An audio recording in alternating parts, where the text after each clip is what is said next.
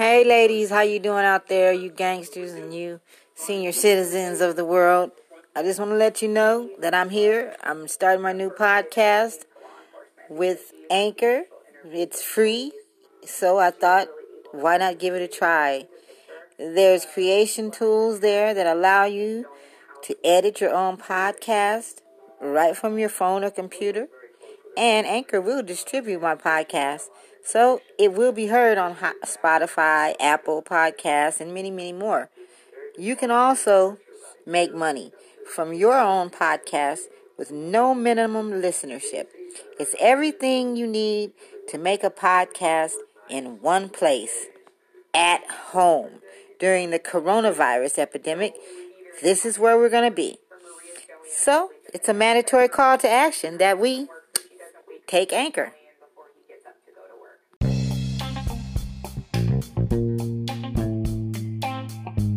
Regular client. The woman's name was Helen Jewett. Her murder, along with the following trial and her murderer's exoneration, drew groundbreaking public attention. It was the first time a sex crime of this sort was covered extensively in the American press.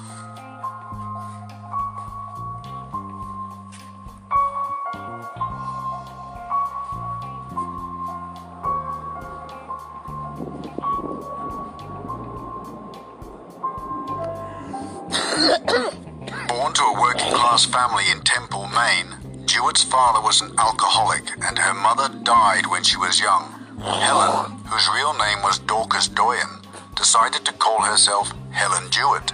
She frequently changed names, a common practice at the time. Employed at the age of only 12 or 13 in the home of Chief Justice Nathan Weston of the Maine Supreme Judicial Court, Jewett spent the next 4 years working as a servant girl.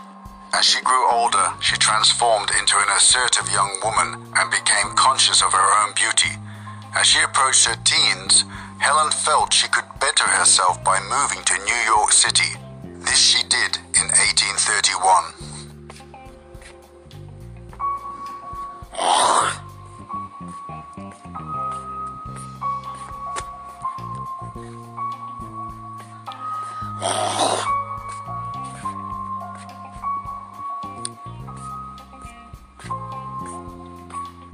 After arriving in the big city, it was not very long at all before her great beauty was noticed by the denizens of the seedier parts of town.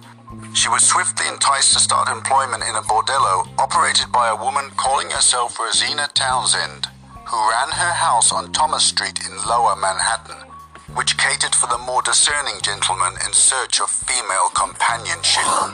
Helen was earning a very comfortable living as a high-class courtesan in only a short space of time.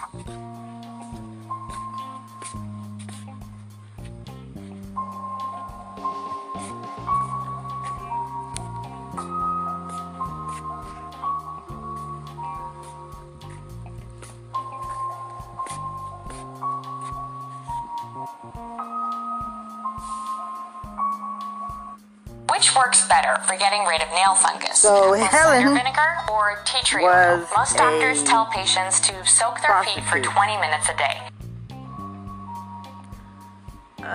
Prostitute who got murdered, and apparently one of the judges, one of the esteemed judges back in the days, owned a brothel.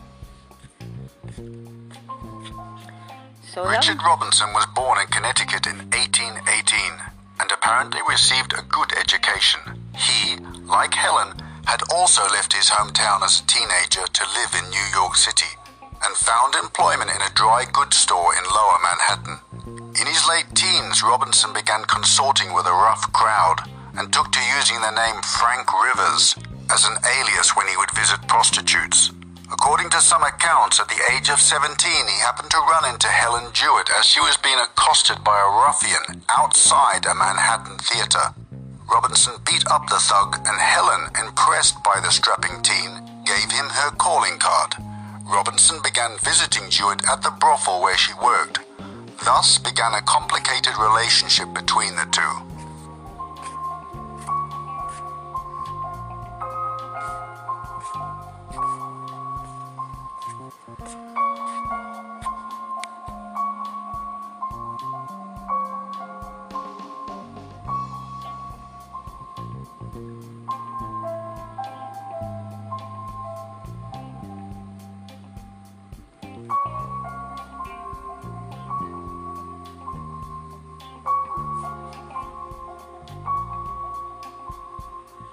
Well, I guess we're listening to... Helen and Richard's relationship was a rocky one. This was evident to their mutual friends. According to various accounts, in early April 1836, Helen became convinced that Robinson was planning to marry another woman, and she began threatening him. It was also suggested that Robinson had been embezzling money to lavish on Helen, and that he had become worried that she would expose him.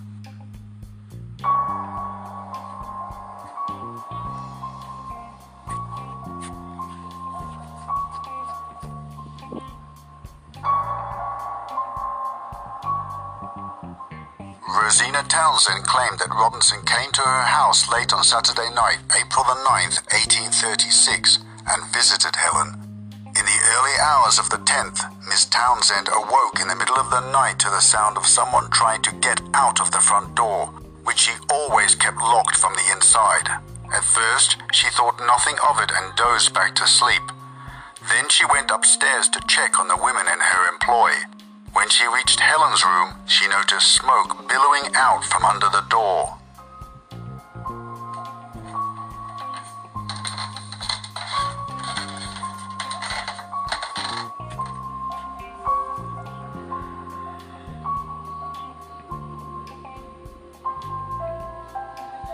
Okay.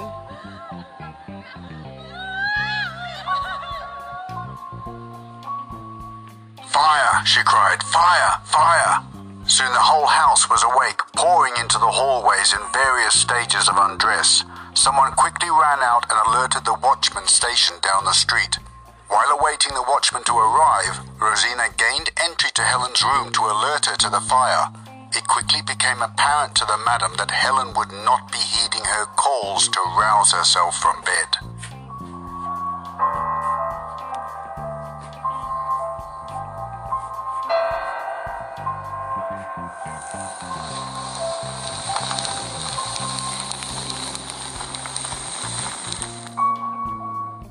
Helen lay motionless on the smouldering bed, her blood pooling onto the floorboards below. Her head had been struck 3 times with a sharp object, believed to have been a hatchet. Because there were no signs of a struggle, it must be assumed that Helen had not been expecting the vicious attack. This was deduced by the position of her lifeless body on the bed. To try and cover up the heinous crime, her murderer had also set fire to the bed.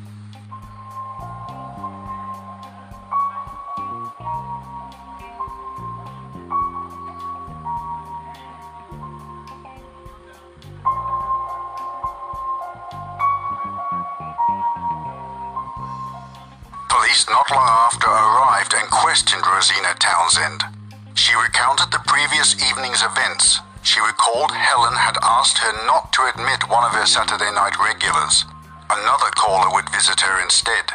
When the man arrived, he covered his face with a cloak, but Rosina recognized him as one of Helen's regular clients, a man named Richard Robinson.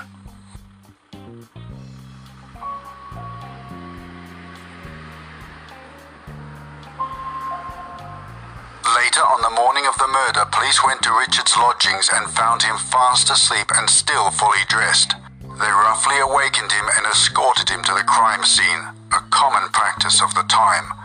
Officers were amazed to note his composure and impassivity upon viewing his lover's charred and mutilated corpse.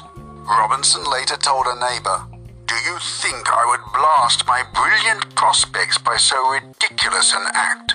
I'm a young man of only 19 years of age yesterday, with most brilliant prospects."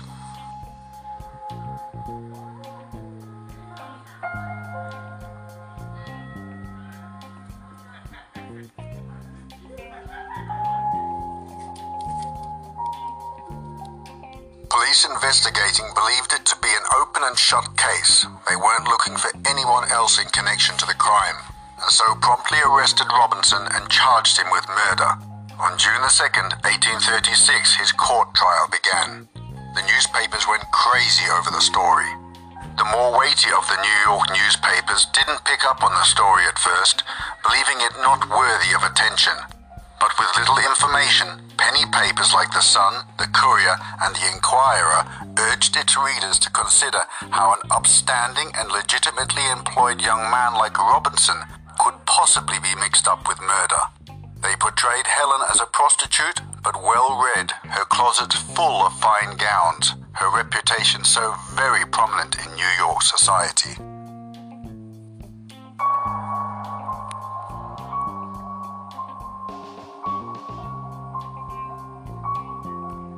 Soon it was discovered that facts mattered little, as long as there was the sordid sex side of the case to be gleefully described in papers hot off the press, a topic rarely open to discussion in polite society.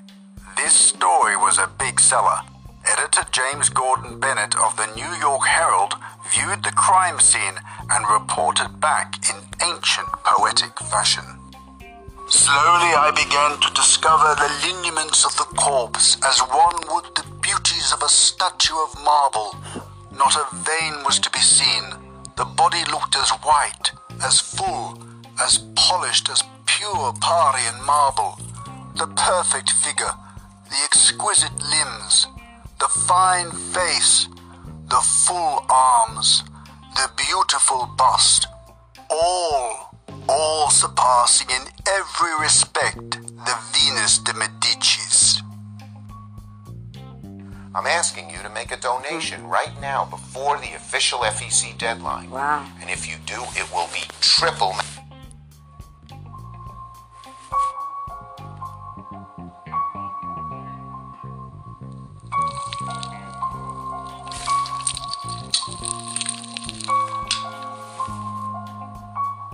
In addition to playing up the sexual details and lacking other concrete facts, papers turned to blatant fabrication. It seems impossible a loop can be found whereupon to hang a doubt that the life of Miss Jewett was taken by any other hand than his, wrote the Sun. Others falsified evidence. Bennett of the Herald was accused of paying someone $50 to forge a letter purported to be from the real killer. It was printed, and within a week the paper was selling out, as the daily run was as big as 15,000 copies. The pre-murder levels were only between 1 and 2,000.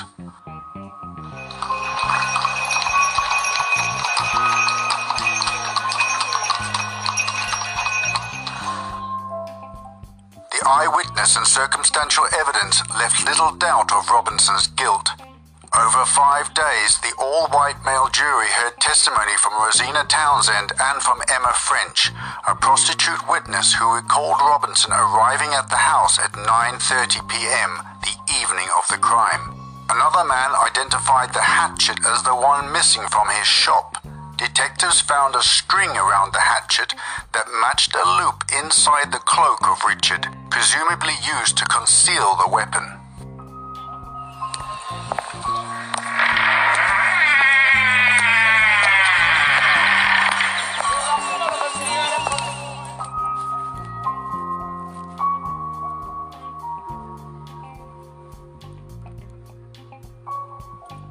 A 33-year-old grocer by the name of Robert Furlong testified that Robinson had visited his store at 9:30 p.m. on April the 9th, bought a bundle of cigars, and proceeded to smoke and chat with the owner. For a time, he even sat back to read the Evening Post. Furlong said that the young man got up at around 10:15, saying as he left, "I believe I'll go home. I am tired." The evidence directly contradicted Emma French's testimony, which claimed Robinson was in the brothel by 9:30 p.m. All of a sudden, Richard Robinson had an alibi. Furlong was rumored to have been paid off. Later, in 1837, his business would fail, and in August 1838, he jumped off a ship to his death.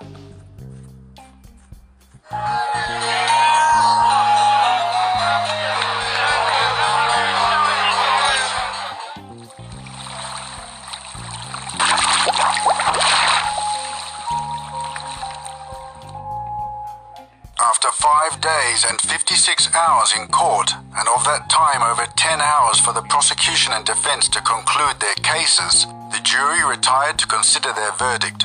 After 15 minutes, they returned with an acquittal. The tabloids exploded with shock. Few had expected the verdict, much less defended it. In one interview after the trial, a reporter asked Robinson whether his conscience troubled him. Robinson replied, "Not a bit. Did it appear in court that Helen was murdered by me?" On the question of the murder weapon, he said only a bungler would have used a dull hatchet to cut up the girl. I would sooner use a jackknife. The first several featured light-hearted flirtation between prostitute and client, but between August and the following April, the letters expressed increasing jealousy and frustration. It was implied that Helen was aware of and perhaps even engaged in Richard's nefarious business dealings. In one plea for attention, Helen threatens to expose him. His reply, "You were never so foolish as when you threatened me. Keep quiet until I come on Saturday night, and then we will see if we cannot be better friends thereafter. Do not tell any other person I shall come."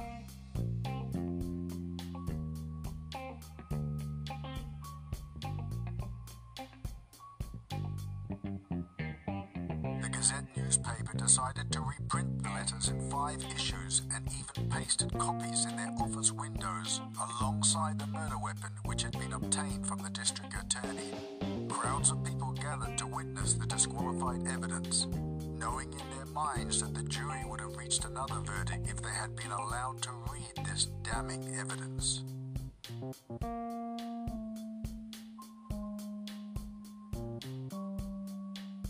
Sometime in the early 20th century, a series of biographies were published detailing Richard Robinson's life after his rapid departure from New York City.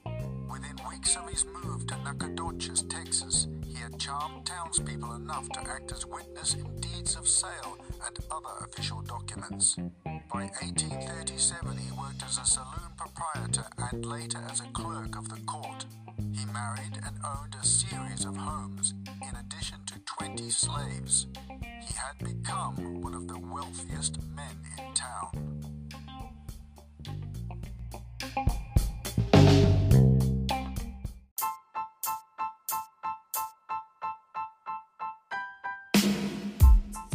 I'm going to talk about Sarah Baartman, who's a South African woman. I edited an anthology about Sarah Baartman in 2010, and the good news is that it's actually going to go in paperback probably in September.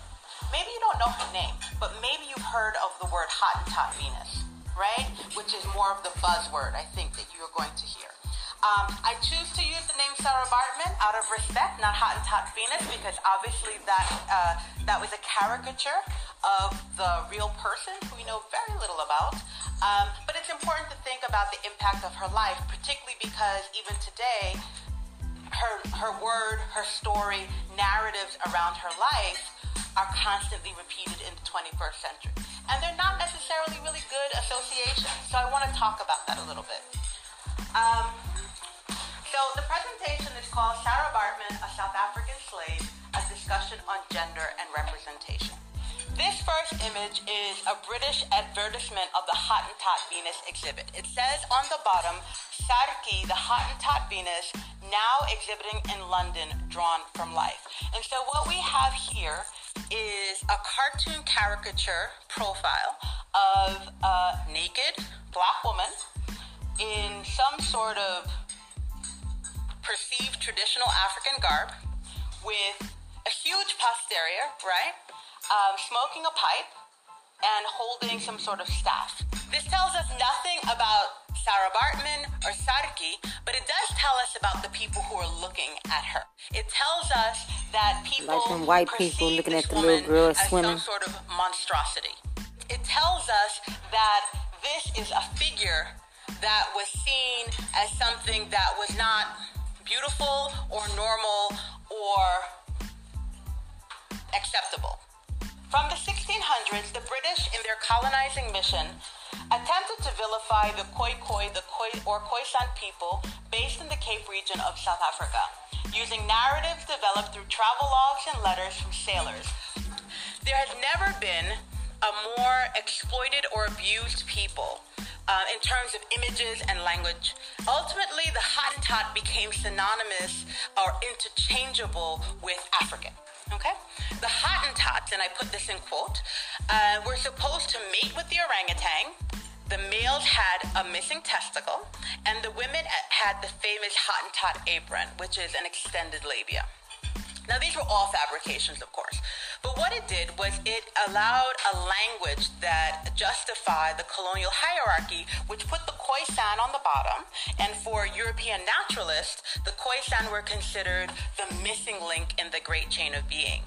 It created a language of othering, difference, savagery, and it questioned the very essence of African or Khoi humanity. As the British colonized the Cape region and there was intensified Khoisan resistance from marooned communities in the hills, the gaze moved from the male to the Khoisan female. And this is around the 18th century, creating, and this is a quote from Yvette Abrams in South Africa, creating an enduring image of the African woman before the whole world, reduced to a body part, essentially her genitals. A language was created about the fabricated Hottentot apron, this extended labia, and the buttocks of these women. They were primitive, hypersexual, dirty, ugly. They exhibited depravity. They were an anomaly. They were grotesque, essentially that. And this was all exemplified or culminated in the exhibition of Sarah Baartman in Europe. What we know about Sarah Baartman. She was born around 1789 in the Eastern Cape, and she was from the Kwena people, who are a small group out of the umbrella of the Khoikhoi or the Khoisan. Her father was a cattle drover and murdered during a Dutch raid, as was her husband, who was said to be a drummer. It was said that she had one child who died as an infant. In her early teens, she was forced to move to Cape Town for work. Though the Dutch were not allowed to enslave the Khoisan, and I put that in quotes, as non-citizens in the Cape, the Khoisan were essentially slaves, and slavery existed in the Cape from 1658 to 1838. Sarah went to work on the farm of a Dutchman. His brother, Hendrik Cesar, and his British friend, Alexander Dunlop, found her fascinating. I wonder why.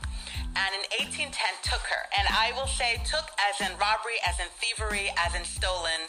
She was property, she was moved. Allegedly with a contract that she would receive half the profits and be returned in 5 years if she agreed to exhibit her body in Europe.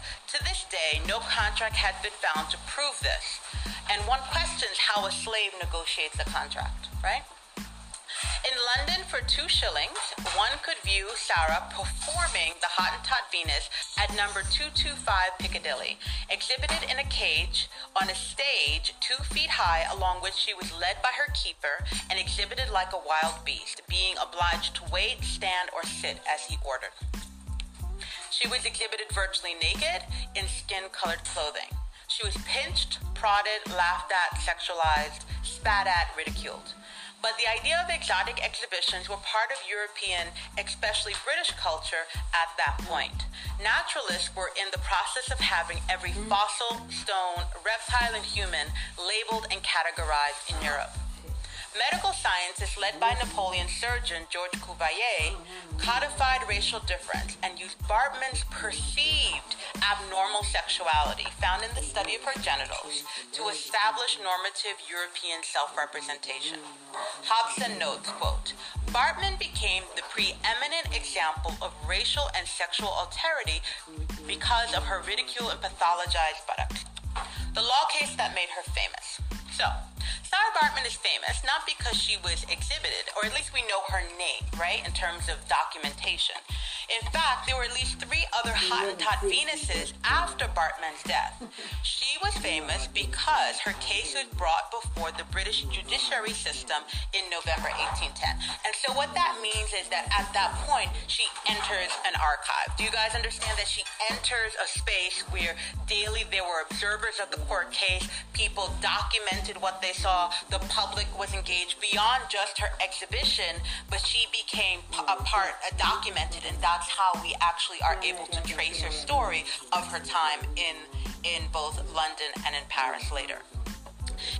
The African Association for Promoting the Discovery of the Interior of Africa brought Baartman's case to court. The claim brought against Baartman's owner, Cesar, a Dutchman, was enslavement and indecency. The judge wanted to ascertain if Bartman was in agreement with her exhibition. To this day, there is no documentation of Bartman's own voice.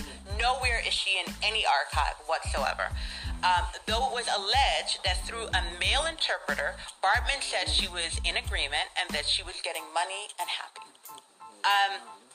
Obviously, if this woman is far away from home, right, she is at the mercy of essentially the man who owns her. And so the fact that she then is in agreement with her state or her status is highly questionable, simply because what other choice would she have at that point? Do you understand that? If she's a slave, essentially she's going to do whatever she had been primed to do, even though obviously we have to think about the small moments of agency where she possibly could have resisted in her day-to-day life. The case was dropped with a warning of indecency and a mandate that Cesar could no longer exhibit her. So what did he do? Cesar quickly sold her to an Englishman and disappeared. The rest of Sarah's story. After the case, Bartman went underground and was toured along the English countryside. She reappeared briefly in December 1811 in Manchester, where she was baptized. This is the moment where her name becomes anglicized, and so she becomes Sarah instead of Sarki. And in many cases, this is the name that in South Africa, and particularly amongst the Khoisan, they acknowledge this English version of her name. And this is the name that they apply to her and use it in documentation throughout South Africa. Okay. She was also exhibited in Bath and Limerick, Ireland. She finally resurfaced in Paris in 1814 and was then owned by an animal trainer, S. Rioux. And he was very famous. He had Sarah Bartman. He had a big black bear. That was his thing, right? And so he exhibited them together sometimes and separately. She was exhibited daily for 15 months, from 11 a.m. to 10 p.m. Also, she began to be shown in private salons. And so what would happen is very wealthy Parisians would contact S. Rioux. They would book her to come as the surprise guest at the end. And she would be essentially paraded into these private homes. And you can imagine what else. Sarah Bartman caused a very interesting and instant fervor in Paris, which was radically different from how the British received her. So Paris took her in more as an exotic or the sexual object to be desired and obviously objectified, which was very different from how the British took her in. There was this whole sense of morality, and her exhibit being kind of the ground where people either felt that it was indecent or it was an offense to the British sense of morality to exhibit her as the Hottentot Venus, and then other people who really found her as entertaining and an example of a specimen from Africa, right? A live specimen from Africa. So, in Paris, there were a number of poems, songs, caricatures, and the famous one-act vaudeville called The Hottentot Venus, or The Hatred of the French Woman, and these were all created about her. Now, this vaudeville is very interesting because it was, there were many, many theaters that put this version of this vaudeville on, and the gist of it was that French women began to get really anxious about the ways that French men began to desire, to think about, to fetishize Sarah Bartman, right? In public spaces, in these salons, in the exhibits. And so this vaudeville is about this French woman who is supposed to be married, and essentially what she does is she pads her body to look like the Hottentot Venus and blackens her face in this vaudeville as a way to say, okay, well, this is what you desire. Maybe I should dress up like the thing that you desire in order for you to marry me. So there were lots of different reactions, I think, gendered reactions to Sarah Bartman in Paris. S. Rioux was paid to make Sarah available for 3 days, in which she was examined, drawn, measured in the Jardin des Plantes in Paris by Cuvier, who was Napoleon's surgeon, and his associates. It is noted in Cuvier's writing about her that she was disliked because she refused to show or exhibit her genitals. On or about December 29th in 1815, Sarah Bartman dies. And to this day, there's no formal death certificate, which is very interesting. So the general master narrative around her death says that she died a drunk and a prostitute, right? Ultimately, she was blamed for her own demise, for her own situation. There's no proof of any of this. And so one of the things that really struck me, particularly in our contemporary times, is that how in popular discourse, people are so ready to hold on and claim and reiterate, oh, she died a drunk, she died a prostitute. Well, how do we know that? We don't have any evidence of it. But in many cases, making her responsible for her own demise, making her the one who, constantly the victim. Do you understand that? In a sense where she was always the one wrong and there was no one else attached to her who could have created her situation. Sarah Baartman did not build the boat that took her from Cape Town to London. Do we understand that? Right? And so in many cases, obviously, she managed to survive being exhibited for 5 years. We know that, right? She was drawn. She was poked and prodded. She was taken through different owners. Essentially, she was bought and sold, right? We also know that she was in this court case. However, we don't know what her daily life was like, right? We don't know what every day was like. And the fact that she managed to survive 5 years in that kind of situation tells me that, she had a sense of perseverance. Because many of us would have decided, if I even speak for myself, no, I don't necessarily know how I would have handled being put in a cage and being so far away from home. Do you guys understand that? Right? And she managed to survive that at least for 5 years. Well, the reason why I put this particular tape on is because I listened to the white lady story for so long, but I didn't notice the one thing they had in common was they were both compared to Venus, and the second thing they had in common was that their genitals were destroyed and mutilated after their death and put on display. So I'm going to continue this series with the actual story of Venus so I can understand why they keep comparing beautiful women to Venus and how beautiful was she, and then why both prostitutes, Venus again. So women are from Venus, men are from Mars. Is that how that worked? Let's find out.